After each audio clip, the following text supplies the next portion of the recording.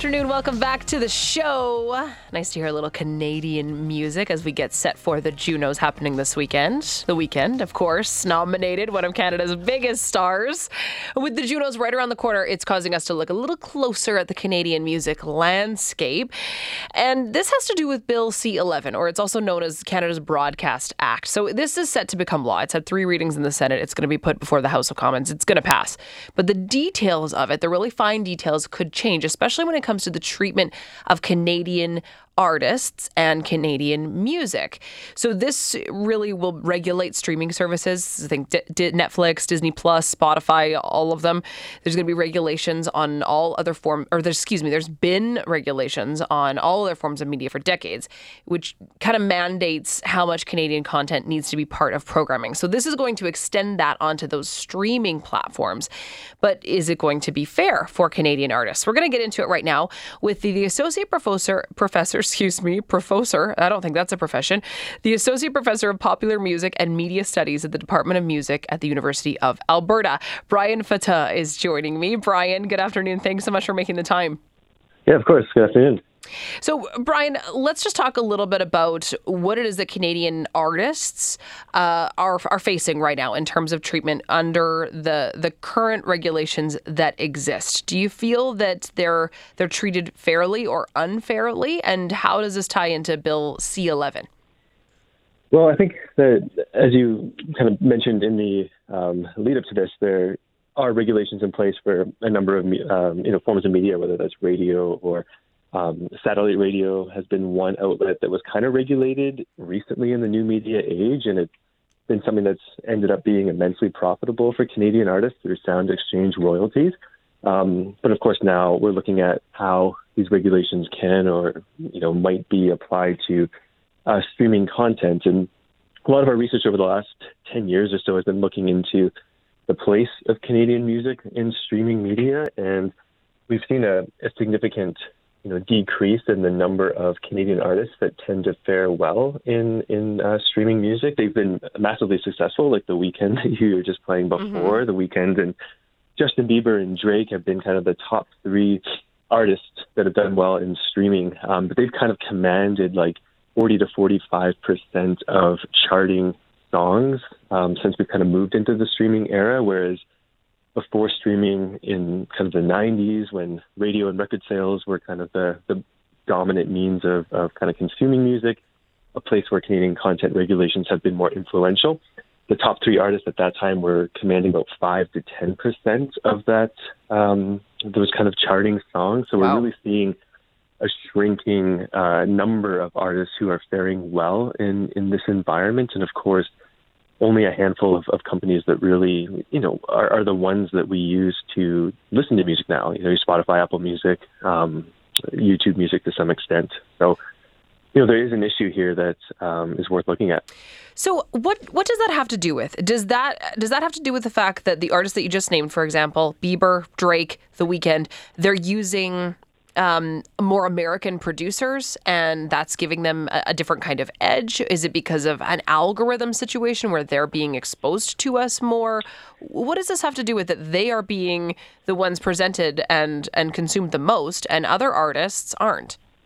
I think it is something that has to do with the logic of algorithms and the fact that you have, a lot of what we're looking at is kind of the consolidation across the media industries, and that plays out really heavily in the music industry with record labels. We've kind of gone from there being a big 5 to 4, and now it's down to 3 with mergers, and they, end up giving most of their catalog to a handful of tech companies now. And the way that kind of like a lot of the algorithm details are hidden in a black box, and you can't really, from outside of the companies that, run these algorithms, there's very little we can tell about how they actually run, but they tend to kind of build on the success of, what people are kind of consuming heavily and listening to in the moment. So if you have a lot of, resources behind a big album release,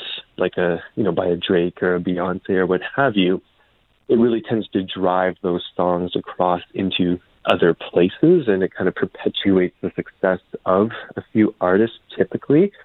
And then you have certain genres and sounds that, have just fared a little bit better in streaming, kind of thinking about putting on music for background listening and letting it kind of run and let the playlist run. There's a lot more listening to kind of like laid back, relaxed sounds, these sorts of things. And there's a lot of genres like, maybe metal or things that are a little bit more niche or heavier or louder that don't always do as well unless maybe they get on like a workout playlist or something like that. So when it comes to the changes that are being made then, Brian, to Bill C-11, which is going to regulate these streaming services and hopefully create a fair landscape then for Canadian content. I mean, on its surface, it looks like it's giving Canadian artists a fair shake. Is it as simple as that?